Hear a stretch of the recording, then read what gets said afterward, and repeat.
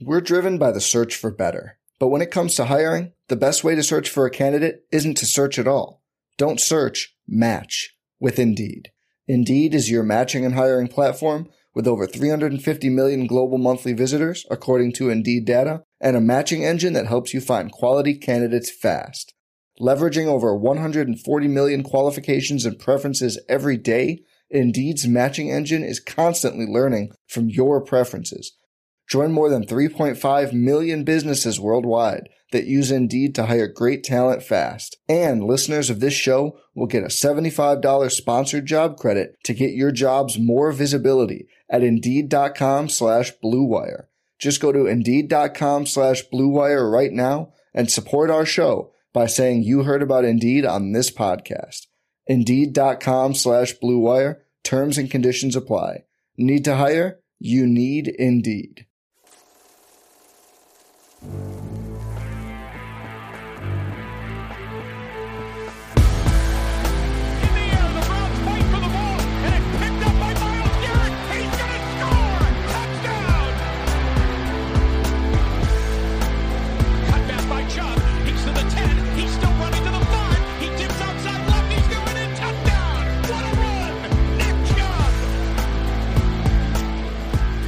Hey guys, welcome into today's edition of the OBR Film Breakdown. I'm your host, Jake Burns, joined again by Andrew Spayde. We are going to put sort of a bow on our top 50. We turned it into 53 because of the special teams guys, but we're still going to call it top 50 in the AFC North. And what we want to do today is sort of rank the coaches in the AFC North. I know that recently, Andrew, the 33rd team, which is a grouping of like former media personalities and I think some former NFL GMs themselves, ranked the head coaches. Did you get a chance to see that at all?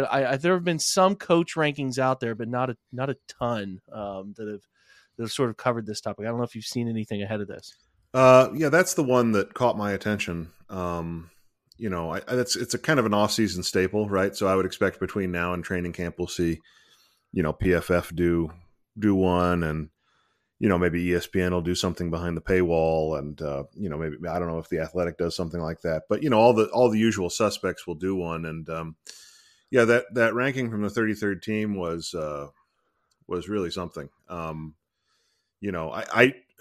thing about it is that it's ranking coaches is so subjective because it's so hard in the NFL to separate the talent of the 20. I mean, when you look at actually who contributes on game day, it's 35, 40 players that actually are out there at some point. So you can't even say the 22. It's like 35 players that are actually, getting into the game and playing meaningful snaps. And how do you separate the talent of 35 different individuals from the talent of, a head coach and potentially some coordinators and then the assistant coaches? I mean, it becomes a real struggle to parse that out. Having said all of that, let's do it. It's June. It's the middle of June. Let's try and separate the thing that I just said is very hard to separate. So I'll give the 33rd team credit. They have actually done this when not many teams have, and it was led by Ross Tucker. So I'm not sure where your Ross Tucker opinion is personally, but they're a little bit.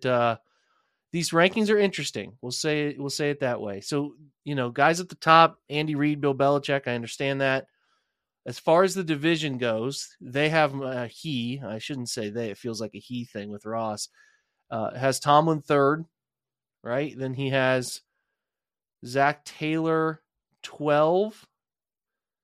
Am I missing Harbaugh? It's possible I am. Harbaugh's 11. Oh, Harbaugh's 11. Taylor's 12. Stefanski is then 23. Mm-hmm. And then he has just in front of Stefanski, Sean McDermott, which is very interesting, both of which trail Mike McCarthy. I'm deeply offended that Brandon Staley is 20th. Yep. What has Brandon Staley done to garner being in the 20 spot? Arthur Smith is 18, which is pure projection. It is pure projection indeed. Like Dan Campbell, 16. I mean, I like Dan Campbell enough, but what has he done? He hasn't taken the team to the playoffs. It's peculiar. Like I think Vrabel 13 is kind of a slap in the face because I feel like he's always driven those teams to places they haven't necessarily belonged. Agreed. Yes, Sean Payton at 4. Like Sean Payton a ton. Can we see Sean Payton away from Drew Brees? Maybe. Mm-hmm. Okay, so let's kind of use this as our baseline. Do you think Mike Tomlin Let me ask you this, Andrew: Is Mike Tomlin the best coach in the division? I think so. Because, I think what I would give him the edge on is that there have been, like significant reports, meaningful reports about his clubhouse locker room management style, whatever you want to say. I mean, the Antonio Brown thing is what everybody points to, right? Keeping a lid on that dude for years and years. But frankly, Ben Roethlisberger's in that conversation too. That guy, towed the company line for the most part while he was in Pittsburgh. And so, and you look at just the pure talent level of that roster last year, they had no business finishing above the Browns in the division, and yet they did, which is a credit to them. They were competing hard all the way through the end of the season. They were in playoff contention longer than the Browns. I think Tomlin is the best coach in terms of just, squeezing the most out of, the talent that he has and getting guys ready to play every week. The Steelers are usually good for one letdown game, like early to mid-season, where it's typically on the road. It's like the Jaguars, or when the Jaguars were bad, or some bad road, team on the road where the stadium's a little lifeless and they get skunked, and then try and come back and still lose by 6 or whatever. But for the most part, week to week, they're ready to go. Certainly in the division, they're always a hard out. And so I do think he's a really, really good coach. I think, the transition from always having had one veteran quarterback to now having, a young quarterback, and how he manages that, and the level of patience he shows with Kenny Pickett and their offensive transition is going to be very interesting. Something certainly to keep an eye on over the next season or two as Pickett either does or does not develop, right? Because at a certain point, you got to decide whether to keep running with that guy or not. And Tomlin has always had a pretty short leash for non-Roethlisberger quarterbacks. You remember, Mason Rudolph getting yanked in the middle of the game for Duck Hodges, that sort of thing. So overall, I think yes. But I have to say that it's a close 1-2, him and Harbaugh in my mind. I think that's the best way to put it. He is, and I think if you follow enough Pittsburgh people, pay attention to what they think of him. I don't think he's had a losing season, which is pretty remarkable to never have that result on your resume. It is absurd. It's absurd in the NFL. Yeah, and I get that he's been tied to Ben, and Ben has, the recent Ben Roethlisberger has not really compared to. He had some great runs. Like Ben was a really good quarterback for a long time, so I understand where that is. But to still, like you said, to have the Mason Rudolph season, to have some of those Duck Hodges appearances, and still be able to say he's never had a losing season is unbelievable. But I think Pittsburgh people who would say he has been a guy who's been really good, but is he great? Right? Like he's never really, I know that they won in 2000, was it 2009 they won? I think that's right. I remember. Yep. I think that's right. But they've had a long run here of not really being in games that matter, right? Not making Super Bowl appearances on some really talented teams. So I think Pittsburgh people complain. That's the nature of it when you have one guy who's been in one location for that long. That's why a guy like Andy Reid was eventually let go from Philadelphia, right? And really what makes Belichick's run in New England so special is that this guy has been around that long, and tied to Tom Brady. I get it, but still you would think that their patience would wear thin on one side or the other. Never happened. So, I think that it's safe to say Tomlin has been doing it the longest. He gets the most out of the least, and just has a way of getting his guys to buy into a brand of football. And I think it's under discussed how good he is defensively as a defensive that's mind. A great point. I think he's struggled at hiring offensive coordinators. So right, he had who did he have? Todd Haley for a while there. They moved on from Todd Haley, and then I can't remember who they went to before Matt Canada. I can't. His first name is Randy Fichtner is the guy's name. Okay, that's right. Yep. Yeah. So it feels like for the most part though, the offenses have struggled there, and there's been like this connection between a struggling outcome on the offensive side. Well, if you look at defense, they've been so consistent. I know that they had for the longest time Dick LeBeau at the defensive coordinator role, and you paired that with Tomlin, and that was it was unfair. But it seems like a lot of those things have carried over, and you have to give Tomlin credit for that. So, really good coach. Think it's fair to put him at number one. Yeah. The second here is, I think it's pretty safe to say it's Harbaugh. I agree. I think that he is another guy who's long tenured. I think that there was I don't know, maybe maybe 3, like before Lamar's arrival, there was a little bit of a buzz that they might be moving on. I can't remember if that was 3 or 4 years ago. Like I don't know if you remember this too, but there's like, is Harbaugh done in Baltimore? Are they trying to get rid of him? I can't remember sort of what their season record was. I'll try to look that up real quick, but Yeah, I remember that. It was definitely pre Lamar because he, then they completely overhauled the offense and brought Lamar in. It might have even been Lamar's first year when he was drafted, so it might have been 20. But I definitely remember that, and I remember hoping that the Ravens were stupid enough to fire him and that the Browns would be in a position to scoop him up. So maybe that might have been made at 19 then, because that was the Freddie Kitchens disaster year for the Browns.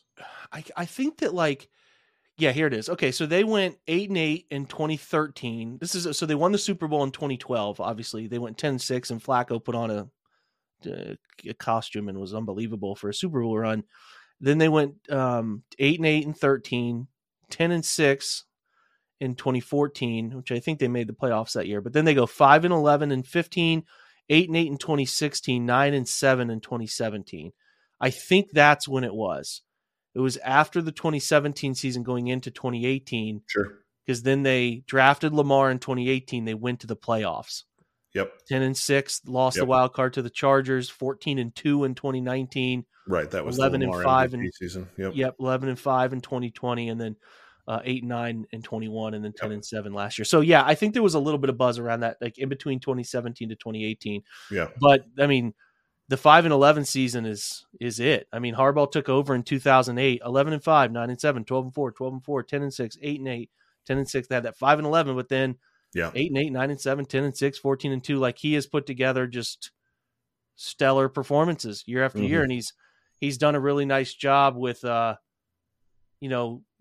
the defense has been the defense for so long. He's done such a good job with it, but it feels like, the transition from Joe Flacco and fading out to Lamar was pretty well executed, even though he is certainly outgrown. The organization outgrew, or Lamar, you could say, outgrew Greg Roman, and it was the right time to move on. I think that him here at the right time, because Greg Roman, people forget, Colin Kaepernick took the NFL by storm. Who was the offensive coordinator for Jim Harbaugh? Yep. It was Roman, right? Exactly. So, they put that together at the right time to get him comfortable in the league. Now, we'll see if Todd Monken can lift him to new heights, but they've done a great job, and their defense has always been stellar, right? They've done a great job, but it just feels like he has been an exceptional hiring just leading teams, like not leading a side of the football necessarily, but just a presence there leading. And I think that they have always bought into his attitude. And you're right. I just remember back then that 17 to 18 window where there was some buzz that they were going to move on. Like, it would have been a great, people were trying to argue it at times. Like, no, man, this guy's a stellar coach. Like, he's a CEO extraordinaire. I think he's just really, really good at it. So I'll let you go on it too. But these two guys at the top of the division is not fun.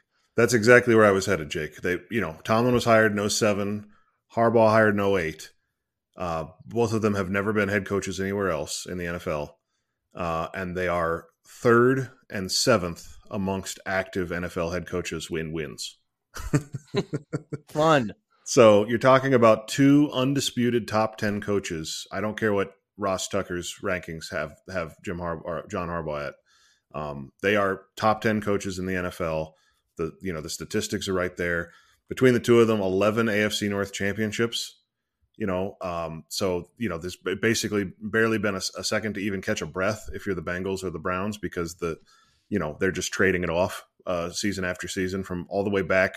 I mean, in 2007, I was just a few years out of college. That's how long this has been going on, right? Like, the vast majority of my adult life has been Mike Tomlin and John Harbaugh just pushing around the Bengals and the Browns year after year after year. And obviously that's a little part of their success, right? Is that there have been 2 punching bags in the division for a big part of that time.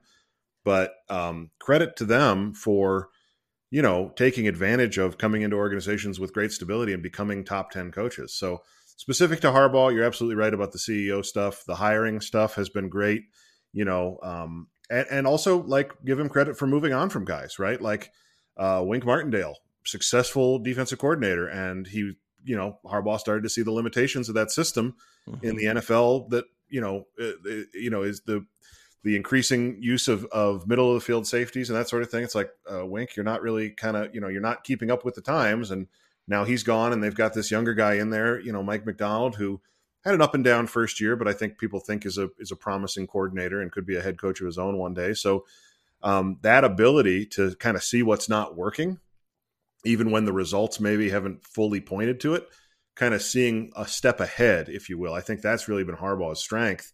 And I think that's the fear that everybody has about this switch from Greg Roman to Todd Monken, is that if there's probably one offensive coordinator that Harbaugh's kept too long, it was Greg Roman. And it feels like the Ravens offense could kind of get unleashed this year. But just big picture, Harbaugh's got 147 wins. Tomlin's got 163. So 2 150 win coaches in the same division is just absurd. I mean, the names that are up there with them, it's all the other guys are Hall of Famers. It's Bill Belichick, Andy Reid, Pete Carroll, and Sean Payton, and then Mike McCarthy, who, that's a different conversation. But, I mean, it's a bunch of heavy hitters, and then the 2 guys in the AFC North, and they are heavy hitters in their own right. So it's I think Browns fans kind of sometimes want it not to be true, because it's just such a kick in the nuts that these guys are as consistently good as they are, but there's not really any way around it. They are 2 of the best coaches in the league, and they are both in the AFC North. And they deserve the respect for the longevity. And what's crazy is that you have those 2, which is super unique and rare and special. Marvin Lewis was there in 2004 to 2018? Great point. With the Bengals. Great and point. Marvin Lewis wasn't maybe exceptional, but to have that longevity, and he put together, they went to the playoffs in Lewis's tenure in 2005, went to the playoffs again in 2009 when they won the division, went to the playoffs again in 2011, 12, 13, they won the division, and 15, they won the division. So yeah, it ended poorly. They go 6-9, 7-9, 6-10, but that guy was around for a while. And they lost all those wild card games. Really frustrating, but it's insane in a league that turns coaches over almost every 3 years to have 3 coaches in your division last a decade is insane to see, and speaks to if the Browns were, again, Andrew, if the Browns were in the AFC South, yep. Just think about how much different you would feel about things year to year. And they're just stuck in this division of organizations that have just cornered figuring out the NFL, like in terms of some of the, not saying figuring it out in terms of always producing Super Bowls, but just having that consistency that we're always craving that as someone following the Cleveland Browns. And for them to have that consistency, it's really something that'll make you extremely jealous. We're going to take a quick break, and then we're going to break down the other 2 coaches in the division. Yeah, we'll see what we think there. So we'll be right back. We're driven by the search for better. But when it comes to hiring, the best way to search for a candidate isn't to search at all. Don't search, match with Indeed. Indeed is your matching and hiring platform with over 350 million global monthly visitors, according to Indeed data, and a matching engine that helps you find quality candidates fast. Leveraging over 140 million qualifications and preferences every day, Indeed's matching engine is constantly learning from your preferences. Join more than 3.5 million businesses worldwide that use Indeed to hire great talent fast. And listeners of this show will get a $75 sponsored job credit to get your jobs more visibility at Indeed.com/Blue Wire. Just go to Indeed.com/Blue Wire right now and support our show by saying you heard about Indeed on this podcast. Indeed.com/Blue Wire. Terms and conditions apply. Need to hire? You need Indeed. Does Monday at the office feel like a storm? Not with Microsoft Copilot. That feeling when Copilot gets everyone up to speed instantly? It's sunny again. When Copilot simplifies complex data so your teams can act, that sun's shining on a beach. And when Copilot uncovers hidden insights, you're on that beach with your people, and you find buried treasure. That's Microsoft Copilot. Learn more at Microsoft.com/AI for all. Getting engaged is a moment worth cherishing. A one-of-a-kind ring that you design at Blue Nile can help your love sparkle. Just choose your diamond and setting. When you've found the one, you'll get it delivered right to your door. Finding the right engagement ring can be nerve-wracking. At Blue Nile, you'll have the expert guidance needed and a diamond guarantee that ensures you're getting the highest quality at the best price. Cherish all of life's moments and save up to 30% at BlueNile.com. That's BlueNile.com. Hey, it's Kaylee Cuoco for Priceline. Ready to go to your happy place for a happy price? Well, why didn't you say so? Just download the Priceline app right now and save up to 60% on hotels. So whether it's Cousin Kevin's Kazoo Concert in Kansas City, go Kevin, or Becky's Bachelorette Bash in Bermuda, you never have to miss a trip ever again. So download the Priceline app today. Your savings are waiting. Go to your happy place for a happy price. Go to your happy price, Priceline. So Zach Taylor takes over, and we should say Zach Taylor's 2012 on that list from Ross Tucker, and then Stefanski's what we said 23rd. So Yeah, there's a pretty wide gap there. I guess before we dig into the Taylor Stefanski stuff, the question is, do you think Taylor's better at this? That's the question. Has he improved? I'll just leave it open. Is he better at this? Yeah, I mean, yes, I think he has improved from where he started. I mean, it's like, it's hard to know though, and this conversation even comes up with a coach like a Bill Belichick, right? Or, you mentioned Sean Payton and Drew Brees earlier. How do you separate a good coach from a good quarterback? Mm-hmm. And I go back to the 2019 season. The Bengals were 2-14. And they picked a hell of a year to do it, right? Because it made it very easy for them to, of course they did, to snatch up Joe Burrow, I mean, the rest is kind of history, but they were a 2-14 team, and that 2019 season, it was like, oh, they really 6-25 without Joe Burrow. Yeah, they really screwed up. Right. That was the feeling. I remember that feeling is, oh, the Bengals definitely hired the wrong guy. They chased the Sean McVay shine. He was he was the quarterback's coach for the Rams. Right. And the Rams went to the Super Bowl and he got hired by the Bengals. And so, I thought they really screwed this up. They happened to luck into being terrible the year that Joe Burrow is the first overall pick. And now the question is he the third or the fourth best coach in the AFC North? And he's got, his track record is 2 wins, 4 wins, 10 wins, 12 wins, right? So his trajectory year by year is just a straight line up almost. So, do I think he's better at this than he was? I think he almost has to be, right? Because he was truly one of the worst coaches in the league his first season. And I don't think you could say that anymore. But I do think the question remains whether or not he has the ability to do this long term, to adjust to the league as the league adjusts to him.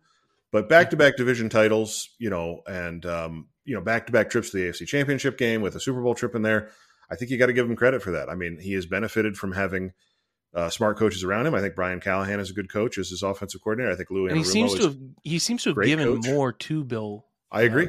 To Cal, not Bill, but Brian. Yeah. Sorry. No, he has. I think he has recognized his limitations to a certain extent and benefited from that. And certainly, that's one of the hallmarks of a good coach, right? Is that what you can't do, what you don't know. So I would say that I'm mixed on Zach Taylor overall, and I would say that as the years go by, and especially once Joe Burrow gets that big contract that is coming, and that makes it harder to kind of build the same offense around him, the same team around him, that will be when Zach Taylor will have to kind of earn it a little bit. His in-game management stuff has been poor for the most part. Mm-hmm. Decision-making, timeouts, all those sorts of things. So over time, I think that stuff catches up with you as a coach, and I think it defines your ceiling if he's in sort of that good category, or if he can continue to improve and eventually maybe get into that, God forbid, that great category with the other two coaches in the AFC North. All very fair. It's so hard to separate whatever you want to use is like, and sometimes it might not matter. Like he just being with Burrow can keep him relevant, right? He went to a Super Bowl and they were inches away from beating Kansas City again. Right.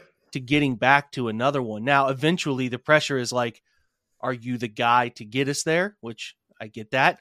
But right now I feel like if you're trying to say that Stefanski is better than Zach Taylor, it's just you're just sort of believing it. Like you just believe it. I don't know that you have a ton of things that you can grab a hold of, is kind of my point. Now, could you say Stefanski has gone 11-5, 8-9, 7-10 with teams of the same talent level and quarterback play around the Andy Dalton level that Zach Taylor arrived at, and done more with the same? You could argue that, right? Like, I mean, Kevin going 11-5 with Baker Mayfield and then putting together another 8-win season with me. He didn't have a 2-14 or a 4-11-1 type of run, right? Like he hasn't had that. Yep. So I think that's maybe you can angle, but I think the thing that we have continued to say, Andrew, which is,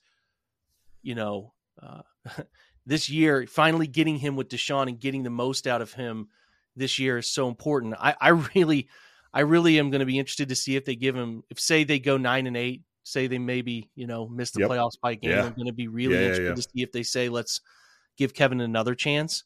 I do believe that Kevin has improved in some areas. I think that he has, the thing that I think he's walking a tight line on more than anything else is, and it's what's fascinating is you talked about Taylor, and he's had the same DCOC his whole time, right? And they're getting credit. Those guys are getting deserved credit, but like I don't think Kevin did a great job of hiring a defensive coordinator initially, which has played itself out with Joe Woods and now going to Jim Schwartz. And we'll see if his sort of passive nature about Alex Van Pelt, an offensive coordinator, comes back to bite him. But I think you can say Kevin is as talented at the job as Taylor is. But the question in my mind is, does that end up even mattering? Like if he can't get enough out of Deshaun, the pressure gets to be really serious, and that's where a decision can be made to move on. And I will say again, if he has a decent season, maybe not the great expectations met,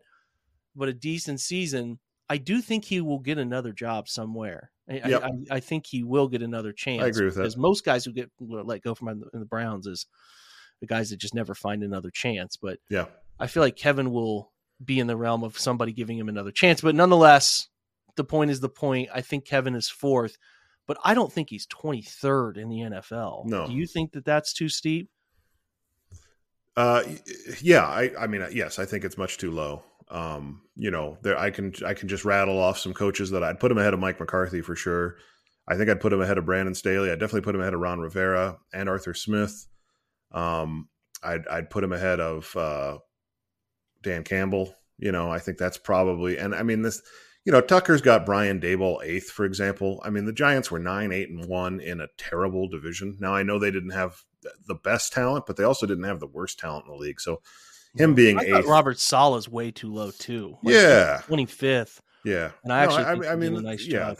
Tucker's rankings are just bad, I think. But in terms of Stefanski, I think the in-game stuff has been strong, despite some of the criticism that he's received from local media. His decisions on when to go for 2, when to go for it on 4th down have been analytically sound, have been strong, process-oriented decisions.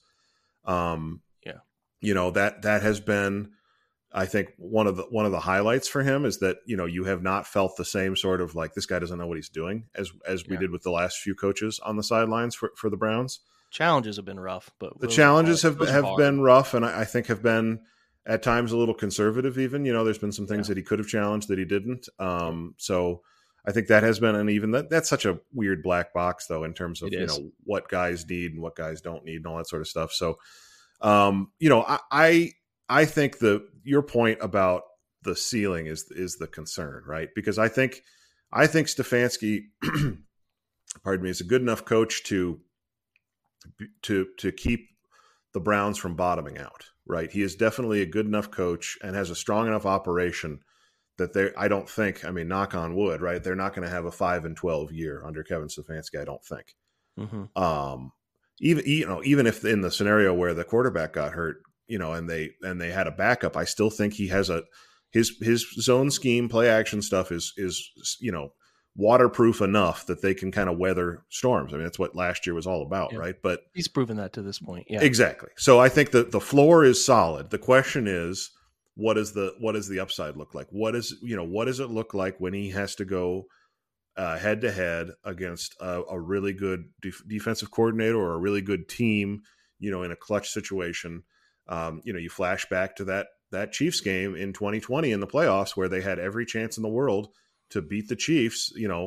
Patrick Mahomes is out of the game and they can't get it done. And I'm not saying all the fault for that lies with Kevin Stefanski. I mean, Rashard Higgins extending that ball is probably the biggest factor. But still, I think it's a fair question to ask what the ceiling for the Browns is with Kevin Stefanski.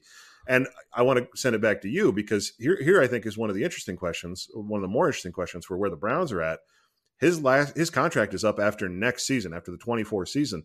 It's NFL convention that you do not make a coach a lame duck season, where he doesn't know what his future is. So the Browns actually have to decide after this season to extend or fire him, I think. Yeah, that's pretty fair. That's why the pressure is sort of there. Now, could they run it? Would it be unheard of to say, hey, we'll give you another year. We'll give you another year. So I think it's given the weird circumstances of the Watson suspension on top of a lot of other things. Now, they could be bad. I know this is a Browns podcast. We don't like to talk negative future outcomes, but it is possible that they could really disappoint. And he would just not, there would be no interest in that. But there is a world again where like they go 10-7, they get the wild card and compete in the wild card game, maybe lose it. And it's like, well, we don't want to move on from Kevin because maybe the right coaches they would have to be the right. Maybe if Sean Payton was still sitting around this offseason or something and he was interested in coming, right? So it has to be the right circumstances of coach that you want to hire to replace him. But I do think it's pretty possible that they have like a decent enough season to feel good about things, but maybe not lock in some 5-year extension. And then he coaches on that final season. But you don't want him to. The lame duck stuff is not, it's not that good. That would be real anybody. Weird in 24. Very, very much so. So it's just, we've said it 100 times in 100 different ways this offseason. It's a wildly important season for him. And your way of putting that, I think, is really sound, which is he's done a nice job to show you that he will take you from this level of, terrible. I don't know. There's a better word for it. He's just, his baseline is strong. I think he can get you to average to above average. And he's shown he can do that, even providing, healthy environments for quarterbacks that are not the most talented, but it does take another level of talent to push beyond that and then have an elite guy at the position and get the most out of him and get the most out of the team around him as well. So I think that's certainly a fair concern. Yeah, they went 11-5. That was a great year. But is that something he can recreate and recreate playoff wins? That's the challenge. Yeah. And I think even like finishing fourth among these guys is not to say that, the third place coach just went to the Super Bowl and inches away from getting back to the Super Bowl. Think about that. That's right. It's a really impressive division. Yeah. But I think to your point, like he's around top 15. He's around the upper echelon of coaches in this NFL. He's just like, if he puts together a great season, does things the correct way, Jim Schwartz is a home run, Bubba Ventrone is a home run higher, right? Then certainly, right? Everything's there for us to call him a top 10 guy. So, and to your point about, if the Browns were in the AFC South, for example, if the Browns are in the AFC South, we're probably having a conversation if he's the best coach in the division, right? It's like head and head between him and Doug Peterson, I think. And I think you could make an argument both ways. So, and I'm sure there are other divisions for which that is the case. It's just the AFC North is loaded in this particular way. It's not as if the AFC North has the best 3 rosters, but they have, between Joe Burrow, what he has done for the Bengals, and then the organizations that are the Steelers and the Ravens, the AFC North just has the most stability, right? I mean, Burrow's going to sign a massive extension. He's going to be a Bengal for life. It's the best football division. That's right. Yeah, yes. And the Browns are the most unstable still, even after having the same, head coach and front office for 3 years. They're still the most unstable organization of the 4. Yeah, they're trending in a good direction here, but they need to find the right results to continue it because the stability I feel like is just going to last around them. Like I don't feel like Tomlin's going anywhere, and I don't feel like Harbaugh's going anywhere. Right. The Lamar Jackson thing was one of the reasons that was so interesting was that it was another team in the division with egg on their face, and that just doesn't happen that often. I mean, the Bengals get it sometimes for being cheap, right? But other than the fact that Mike Brown is poor by NFL owner standards.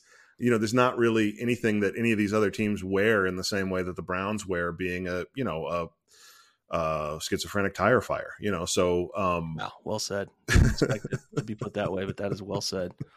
So I think the positive spin on this is that it is absolutely all in front of them this season, and I think that there's a scenario for this year where Stefanski really does meld well with Deshaun Watson and unlock something in him, while Watson unlocks something in Stefanski, the head coach and play caller. And we're talking about Stefanski as a top 10 coach by this time next year. I think that scenario is on the table. Very much on the table. Very much. So, okay, this is good. We've kind of rounded it out. I feel like it's a pretty fair assessment to say Kevin is currently sitting fourth, but again, that's not the slight that I think some people can take it as. It's just a pat on the back to what has been happening in this division for a long time, and Zach Taylor for what he's recently put together, which is a pretty rare run, couple plays away from winning a Super Bowl, and like we said, a goofy, what was that, late hit or roughing the passer penalty away from being back in another one, which is crazy. So we'll leave it at that. I feel like we nailed it here. Talked about the division. Coaches rankings. If you have some complaints or some other thoughts, I love to hear them. Throw them to us. We like to hear something we could be perceiving wrong. Never afraid to share on Twitter. Never be afraid to fire over a message over at the OBR, whether direct message or something in Ask the Insiders.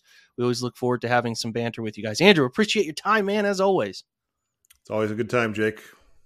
Love to hear it. All right, guys, we are going to bounce out for today. Sorry for the tardiness of this podcast. It's life. It's the off season. Everyone's living it. So hopefully you're soaking it up too. But, like I said, feel free to hit us up for the weekend mailbag podcast.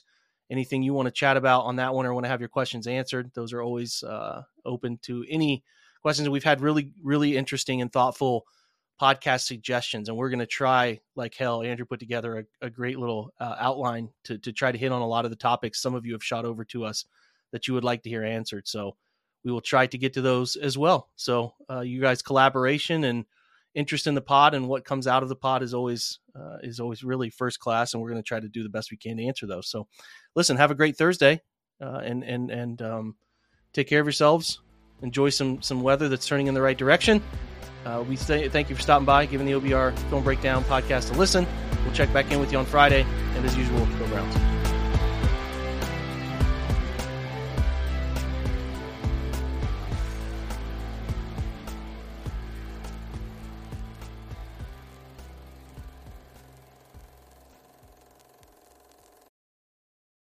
For the ones who work hard to ensure their crew can always go the extra mile, and the ones who get in early so everyone can go home on time, there's Grainger, offering professional-grade supplies backed by product experts so you can quickly and easily find what you need. Plus, you can count on access to a committed team ready to go the extra mile for you. Call, click Grainger.com, or just stop by. Grainger, for the ones who get it done.